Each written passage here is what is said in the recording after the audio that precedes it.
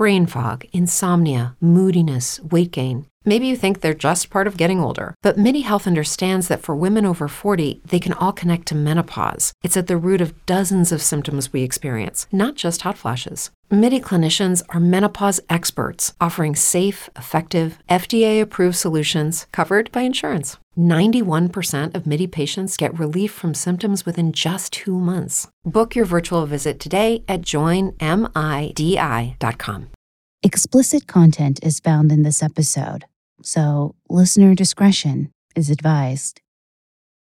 Welcome back to the True Crime Fan Club podcast. I'm your host, Lainey. In most places, there is no statute of limitation on murder, so charges can be brought against someone regardless of how old the crime was. Thankfully, this allows justice to be served, even when a killer might think they have escaped punishment. That is central to today's episode. Okay, on to the show.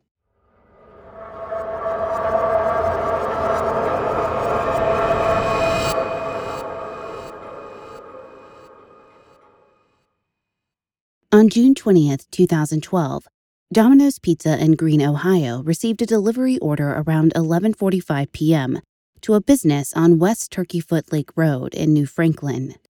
Once the delivery driver, Ashley Biggs, arrived at the closed business, she was ambushed in the parking lot, struck over the head, and then strangled with a 4-foot-long zip tie.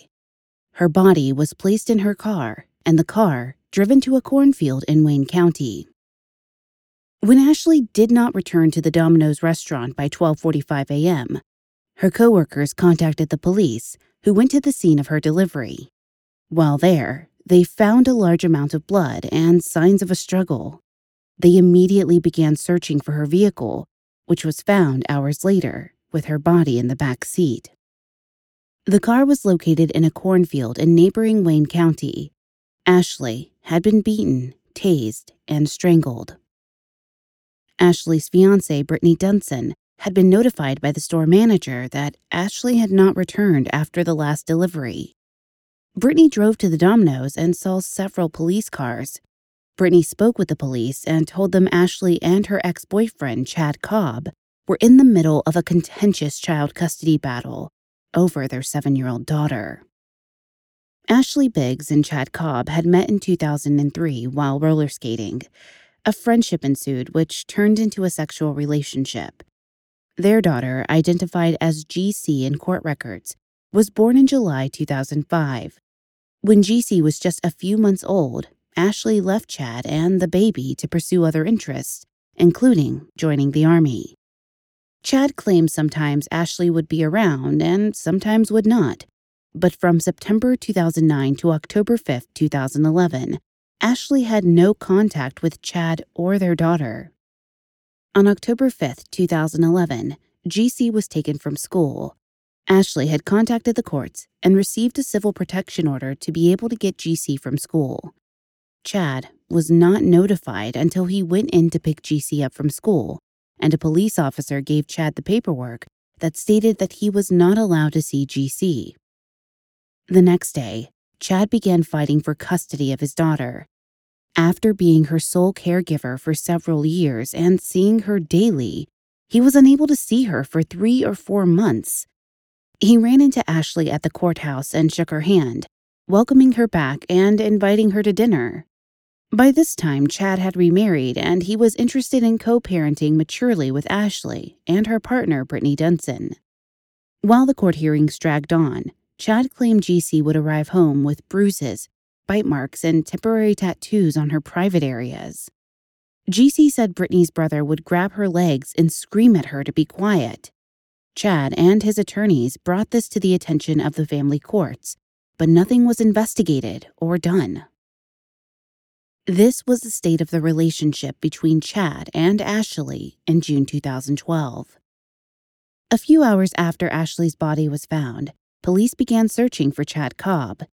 He was found a short while later in the woods surrounding his grandparents' house.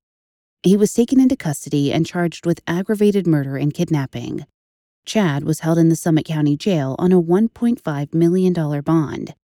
At the time of his arrest, New Franklin Police Chief Dan Davidson said others might be charged in connection with the slaying. On July 9, 2012, Chad was indicted for aggravated murder and kidnapping. On August 15, 2012, the grand jury filed a supplemental indictment charging Chad Cobb with 3 counts of aggravated murder, each with 2 capital specifications and 1 count each of kidnapping, aggravated robbery, felonious assault, tampering with evidence, grand theft, abuse of a corpse, possessing criminal tools, and domestic violence. At this time, Chad's attorney withdrew from the case and a new attorney was appointed. In February 2013, Chad took a plea bargain for the charges, agreeing to a life sentence in prison with the possibility of parole. Chad told the court he was making his plea and accepting the prison term with accountability and a heavy heart. At the time of his sentencing, New Franklin police continued to investigate anyone who assisted him before or after the murder. In 2014, Chad filed an appeal of his sentence with the state of Ohio. He claimed the state could not convict him in Summit County because they had not proven the murder had occurred there. He also claimed he had ineffective counsel since his first attorney withdrew after the second grand jury indictments. He further contended his ineffective counsel because his attorney did not show up at a hearing. The court denied the appeal and upheld his sentence. Chad was seemingly set to become another guilty person who fades away into prison life. However, on November 11, 2019, Chad's ex-wife, Erica Stefanko, was arrested during a traffic stop at Eastern Road in State Route 585 in Wayne County. She was charged with aggravated murder, and kidnapping in the case of Ashley Biggs. She was held in Summit County Jail on a $1 million bond. Even after Chad had been arrested and sentenced, the night of Ashley's death had been shrouded in mystery. The biggest mystery was who placed the pizza order that night. This was cleared up during Erica's trial.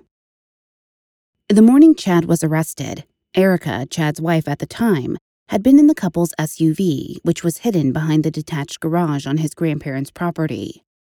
The couple's children, including Chad's daughter with Ashley, were also in the vehicle. During Erica's trial held in November 2020, Chad Cobb testified from the Ohio Department of Rehabilitation and Correction. Judge Amy Corrigal Jones ran a tight courtroom, particularly due to the COVID-19 pandemic. Jurors were spaced out, and the prosecuting and defense attorneys were confined to a podium or their desks. After each witness testified, or after each attorney finished at the podium, Judge Jones had her court superintendent Desiree sanitize the area. Additionally, during all recesses, the judge and Desiree both worked on sanitizing the courtroom, including the juror seats and areas. Incidentally, Judge Jones had sentenced Chad in 2012. Prior to the trial, Judge Jones ruled that Chad's minor daughter, GC, could testify against her former stepmother. Initially, GC requested that her testimony be done remotely, but in the end, GC testified in the courtroom. Erica's attorney argued GC should not be allowed to testify due to her young age at the time of the murder, but Assistant Prosecutor Felicia Easter said it was based on the age at the time of the testimony, not the crime. An attorney was assigned to Chad to advise him of his rights testifying against his ex-wife. The attorney was set up to ensure Chad did not incriminate himself and did not violate spousal privilege regarding his testimony where Erica was concerned. Judge Jones ruled that phone calls made while Chad was in jail and prison would be admissible due to the fact that all parties on the phone are advised the call could be recorded. The recording acts as a third party. Judge Jones further ruled that conversations between Chad and Erica in person with no other witnesses were protected under spousal privilege. Brittany Dunson, Ashley's girlfriend at the time of the murder, was one of the first witnesses called to the stand. She testified that she and Ashley were planning on being married and that Chad had once beaten Ashley, resulting in a charge of domestic battery or abuse. She recounted taking GC out of school on October 5, 2011, and said GC was happy to see her mom. Brittany alleged that Chad was abusive towards GC. Brittany said Erica had emailed Ashley before, threatening her, and had once followed them after they picked GC up from school. This chase allegedly occurred the first time GC was picked up from school. Brittany remembered one of the threats specifically, that Erica said she would rip off Ashley's head and shove it up her butt. Brittany recounted happy memories with Ashley and GC, such as riding scooters, drawing with chalk, and going to the park. Cindy Cobb, Chad's mother, testified against Erica. She had an audio recording of a conversation between herself and Erica, made approximately 4 years before. Erica had come to Cindy's house, and Cindy decided to try to get as much on tape as possible. The audio is very difficult to understand, but some parts do stand out. Erica admitted to Cindy that she took out her frustration at Chad on GC. She also said the custody battle was difficult, particularly the no-contact order that had been in place initially. Erica told GC, "Don't love your dad so much." About the murder, Erica said to Cindy that if everything had been told as it happened, they would both be in prison right now. Erica admitted to Cindy that Chad had developed a plan, and she agreed to it. Allegedly, Chad said he was going to keep Ashley's skull as a trophy. Erica said it took the two of them to carry it out and that Chad didn't force her. She said, "He didn't have a gun to my head." Erica also said, "Do I feel bad about what happened to her? Not really. Do I feel bad about what happened to everyone else? Absolutely. I would take it back if I could." Cindy blamed the court system for granting temporary custody to Ashley. They agreed that the real tipping point for Chad about Ashley were the long, ongoing hearings. Erica said Chad was concerned, knowing what she would become if they had her. Erica claimed that GC was picking up Ashley's shit, as in her mannerisms and behaviors. When Ashley came and took GC, it all fell apart. On the recording, Erica said, "Chad was doing what I asked him to do." On day 2, Chad testified from the Ohio Department of Rehabilitation and Correction. He appeared in court via Zoom along with his attorney, who was in a separate location. Chad Cobb was ordered on July 31, 2020 to give testimony. The judge reminded Chad and his attorney the juveniles in the case had to be referred to by their initials. Erica's attorney, Carrie O'Brien, objected for the record due to the fact that Chad was not physically present in the courtroom. Chad Cobb was born on January 28, 1982 in Oklahoma. He lived in Enid, Oklahoma for the first 9 or 10 years of his life. Then his family moved to Easton, Ohio. Chad and his parents lived in the country outside of Easton, and he was an only child. Chad graduated from Doylestown High School and enlisted in the Marines after graduating. Chad left the military after 6 months, stating it wasn't for me. He became a laborer and a mechanic, and in 2004 began working for a telecommunications company by answering an ad in a newspaper. This turned out to be fortuitous because he learned a trade at his new job and eventually opened his own cable company. At one time, he had 12 or 13 employees working for him. He specialized in telecommunication maintenance and aerial construction. His childhood neighbor and lifelong friend, Mike Stefanko, worked for him for quite a while. He was around 21 years old when he first met Ashley, and after she left him in GC in 2005, he remained single for a little while. In 2006, he met Erica Lyon on MySpace, and a relationship quickly began. They began living together fairly quickly, at a time when he was subcontracting for Time Warner.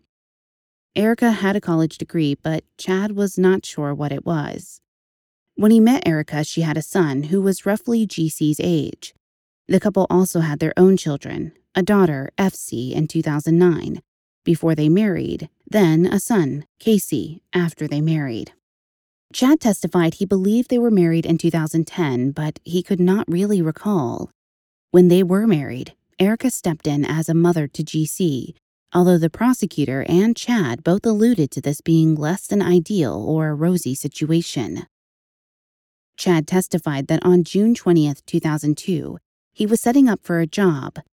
Early that evening, he was at home with Erica and the kids, and then Erica and the 2 male children left. Shortly after Erica left, she called the house and then Chad left with their daughters. He was driving his work pickup, and Erica was in their black Lincoln Navigator. Chad drove to Mitco, a trucking company where his father worked. The company was closed for the night, and no one was there as Chad pulled into the parking lot. Erica pulled in a short while later, and Chad and the children got into the Lincoln. Erica drove to Akron, past Ashley's place of employment, a Domino's Pizza at Portage Lakes Plaza. As she drove past, Erica pointed out Ashley's vehicle before continuing onto State Route 619. As she drove past, Erica pointed out Ashley's vehicle before continuing onto State Route 619. Erica pulled into an unfamiliar parking lot that was about a mile from Chad's grandparents' house. His grandparents lived on Rex Lake Road.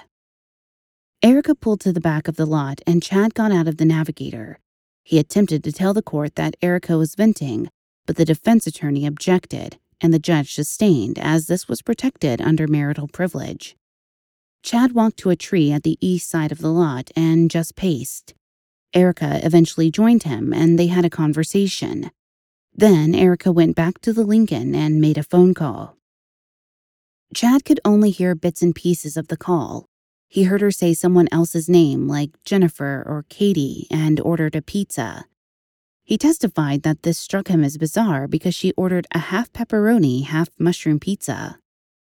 The prosecutor asked Chad if he handed Erica a phone, and Chad said he didn't know what phone she was using because they had several at their house for their employees to use. The prosecutor specified, emphasizing, "But did you hand her a phone?" Chad finally said no. After Erica ordered the pizza, she drove off, leaving Chad in the parking lot alone and without a ride. A short while later, Ashley showed up with the pizza. She was driving her car without Domino's markings. The prosecutor asked Chad, "So you were waiting for Ashley?" Chad replied, "Sir, I wasn't necessarily waiting for Ashley. I was stuck there." The prosecutor wanted to know if Chad had engaged Ashley at some point in time or place in that parking lot, and where she had parked. The prosecutor wanted to know if Chad had engaged Ashley at some point in time or place in that parking lot and where she had parked. She had initially parked close to where Erica had been parked. Chad had been on the other side of the parking lot, but when he saw her pull in and turn around, he walked towards the car and made himself known. Chad was asked how Ashley reacted to him when she saw him. Chad said she was worked up and she wasn't too happy to see him there. In response to a question the prosecutor asked, Chad said he had no intention of buying a pizza that night until Erica had ordered it, and had no idea one was even being ordered. The prosecutor then asked, "Is it fair to say that Ashley did not leave that parking lot alive that night?" Chad replied, "Yes, sir, that is accurate."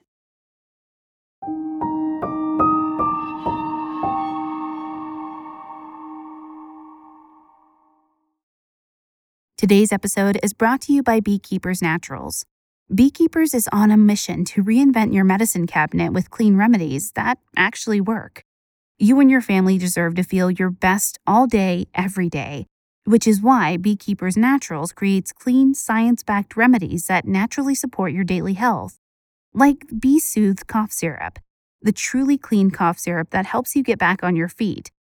I try as much as possible to keep my voice healthy by using Bee Soothe for throat and immunity support, and the flavor is so much better than your standard cough syrup. It's naturally powered by nature's most powerful immune supporters: pure buckwheat honey, elderberry, chaga mushroom, bee propolis, and olive leaf extract.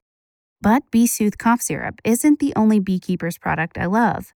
My family is obsessed with Bee Elixir Brain Fuel. It helps to naturally beat brain fog, find your flow, and deliver your A game.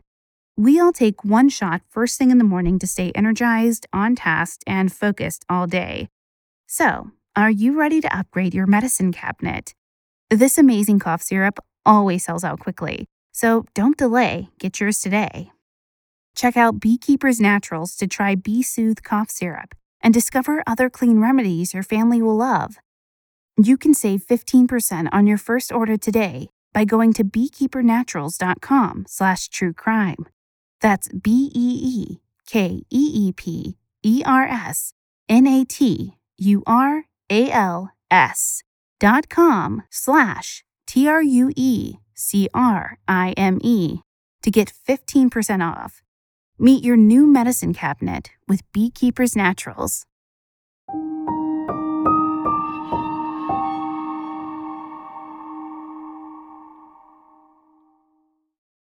Chad described what he was wearing: work clothes with his work taste on him and a work knife. He called Erica, who came back to pick him up. Chad then put Ashley's body in the back seat of her car. She had a zip tie around her neck.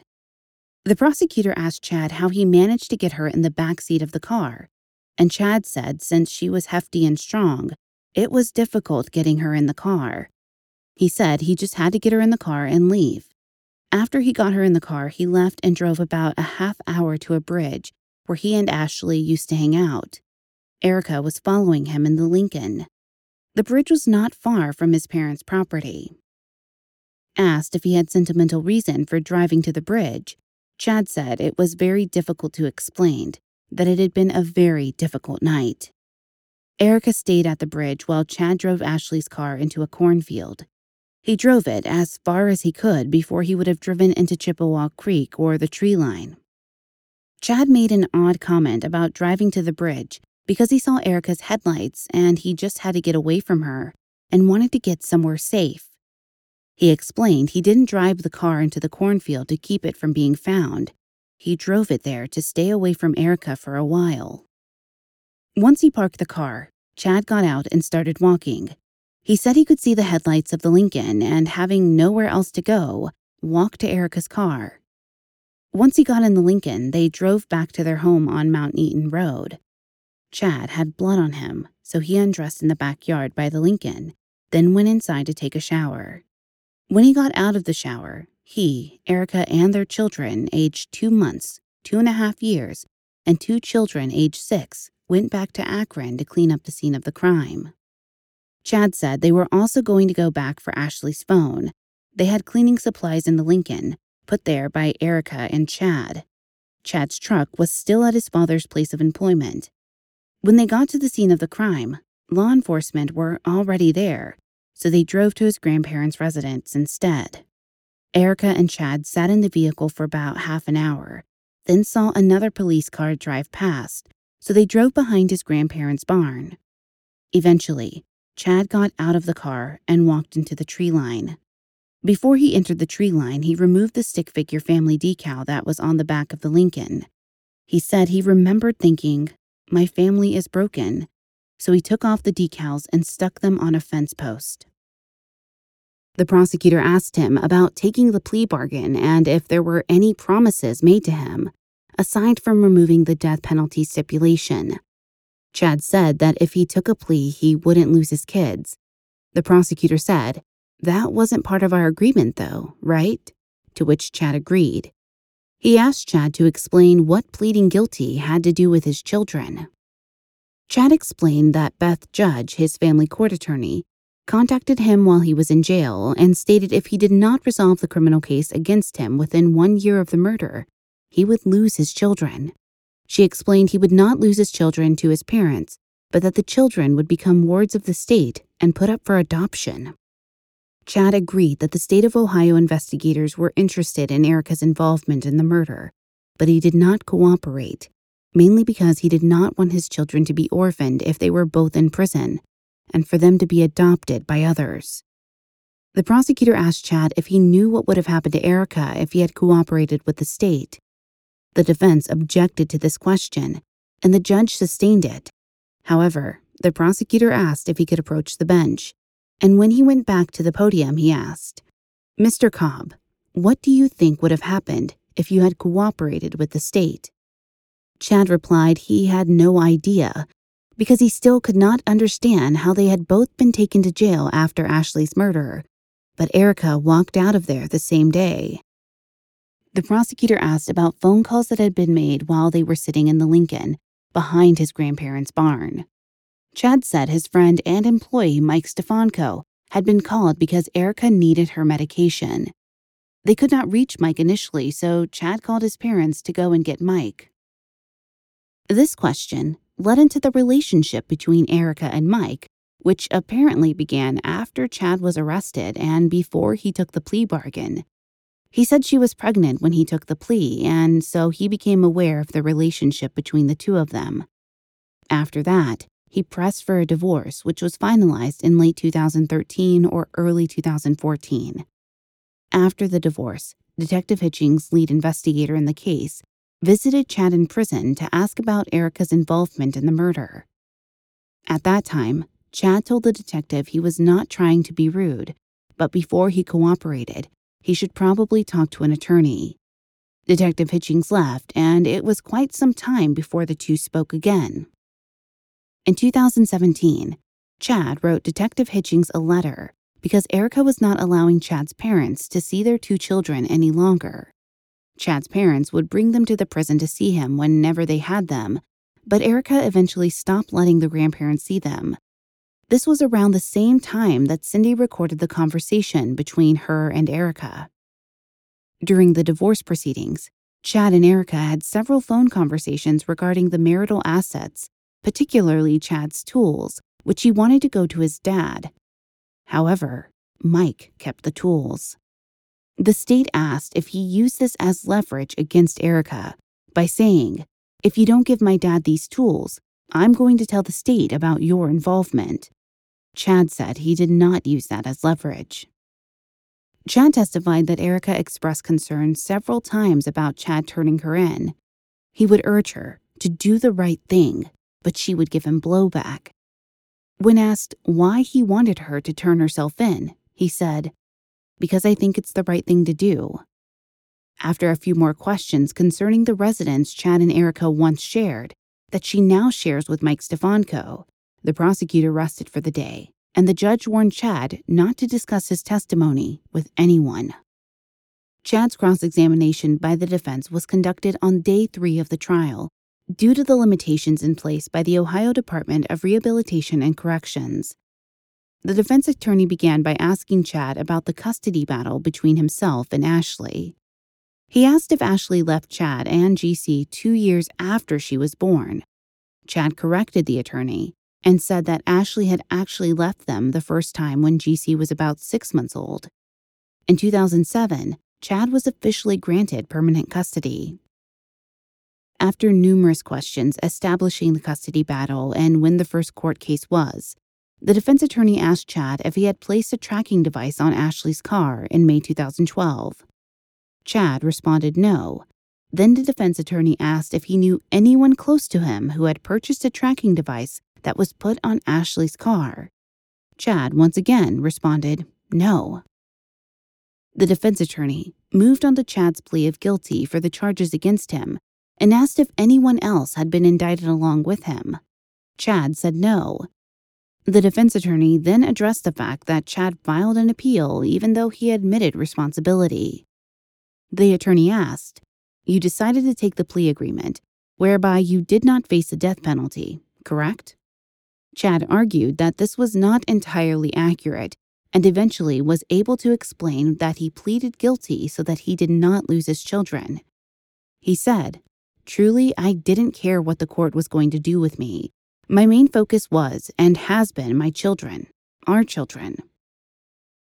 When the defense attorney asked him if the appeal was an attempt to get the sentence overturned, Chad replied, "No, sir. Mind you, my knowledge of the law isn't very good, but I believe that the information that was seemingly restricted from coming into court could have been presented during an appeal, but I didn't know how the law worked, and I found out that was not the case." The attorney tried another angle and said, "Once you plead guilty, for all intents and purposes, you knew your case was over, correct?" Chad replied, "No, sir." And a heavy sigh can be heard from the defense attorney. The attorney asked questions about where Chad drove the car and how he was familiar with that area. He then asked if Ashley was in the car when Chad drove it into the cornfield. Chad replied, "Yes." The attorney then asked if Ashley was already dead, and Chad replied yes again. Erica's attorney then asked Chad, "Did you strangle her?" And Chad replied, "I'm not the one who strangled her." The defense attorney asked incredulously, "Would you please repeat that?" Chad says, "I am not the one that strangled her, sir." The defense attorney commented, "So you pled guilty, and now you're saying that you didn't kill her. Is that right?" Chad replies, "Yes, sir." After questioning Chad about Erica and Mike's marriage, the defense attorney questioned him about his sentencing. He asked, "At your sentencing, when Judge Jones asked you if you had anything to say, did you say anything about Erica?" Chad replied that he told the judge there was a lot he needed to say, but there was very little he could say. The defense attorney asked again with the same reply. Finally frustrated, the defense attorney asked the judge if she could instruct the witness to answer the question. "If you want to ask him directly, did he reference a name, you can do that and we can see what his answer is." When Chad was asked if he specifically mentioned Erica during his sentencing, Chad said, "No." The defense attorney continued to point out that Chad had not mentioned Erica prior to 2020, either at his sentencing or when Detective Hitchings had visited him in prison. He finished up by asking if Mary Brinkham had put money in his commissary account, and Chad said he did not recall if she had or not. The attorney pointed out they had testimony that morning where she said she had, but Chad stated she might have, he just did not recall it. When the prosecutor resumed direct examination of Chad, he tried to poke holes in the defense's questioning. He asked Chad why he had not mentioned Erica at the 2013 sentencing. Chad said he was afraid of something happening to his children because of threats that had been made in the past. Chad explained he had told one of his attorneys about Erica's involvement back in 2012, but this was the attorney who said that Chad needed to resolve the case or lose his kids. After some questions about his business and how Erica and Mike had sold off most of his equipment, the prosecutor finished with Chad Cobb, and Chad's session was ended. The next witness was GC, Chad's minor daughter. She was questioned about various aspects of her relationships with her mother and her stepmother. GC testified that she had very few memories of her mother or of any contentious court battles. She stated that she had some good memories of Erica, but they were mostly bad because Erica was mean to her. Erica didn't want her to have a close relationship with her father. GC wisely said she was jealous. GC said she was close with her dad and missed him. She then testified she remembered a phone call Erica had made to order a pizza.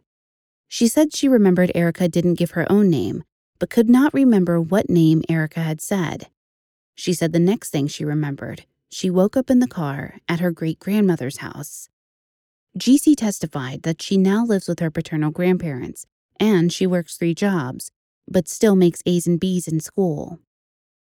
One other witness, a friend of Erica's, said at a dinner after Ashley's murder, Erica claimed to have defecated on Ashley's grave. When her friend asked her why, Erica said, "For all the shit she put us through." At one point during the trial, juror number 7 was dismissed due to an outside discussion of the case. Alternate number 1 was put in juror number 7's place, making the jury 6 men and 6 women. It had previously been 7 women and 5 men. After testimony from responding officers, crime scene technicians, and the medical examiner, the state rested their case. The defense attorney called Mike Stefanko to the stand briefly before the jury was given instructions and began deliberations. After 14 hours, the jury found Erica Stefanko guilty of 1 count of aggravated murder, and 6 other charges in relation to the beating and strangulation death of Ashley Biggs. Sentencing was due to occur on January 11, 2021, and she faces a sentence of life in prison, but that hearing has been delayed. Chad's domestic attorney, Beth Judge, was suspended from the Ohio State Bar in January 2020.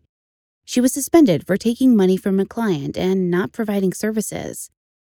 In December 2020, Beth was ordered to make restitution to the client, but remained suspended from the bar. Ashley Biggs was 25 when she was murdered. She was an Army veteran where she served as a 92F or a fuel specialist. Those who knew her said she had a smile that was as big as the world. She was full of laughter, kindness, and joy. Okay, fan club members, as I conclude this episode, my one question to you is, how will you sleep tonight? Thank you for listening. If you enjoyed this episode, please leave a positive review and rating on Apple Podcasts or your podcast player of choice. It really does help. You can find us on most social media channels, Twitter @TCFCPod, Facebook.com/TCFCPodcast, Instagram @TrueCrimeFanClubPod, and of course, our website is TrueCrimeFanClub.com. If you have an episode request, send us an email, tcfcpod@gmail.com. This episode was researched and written by Susie St. John, content editing by Brittany Martinez, produced by the best in the business, Nico Neeks at We Talk of Dreams. Check him out on Twitter @WeTalkOfDreams or WeTalkOfDreams.com. And if you're interested in a behind-the-scenes look of what Nico does to make this podcast what it is, feel free to head to Twitch and search for his channel, We Talk of Dreams.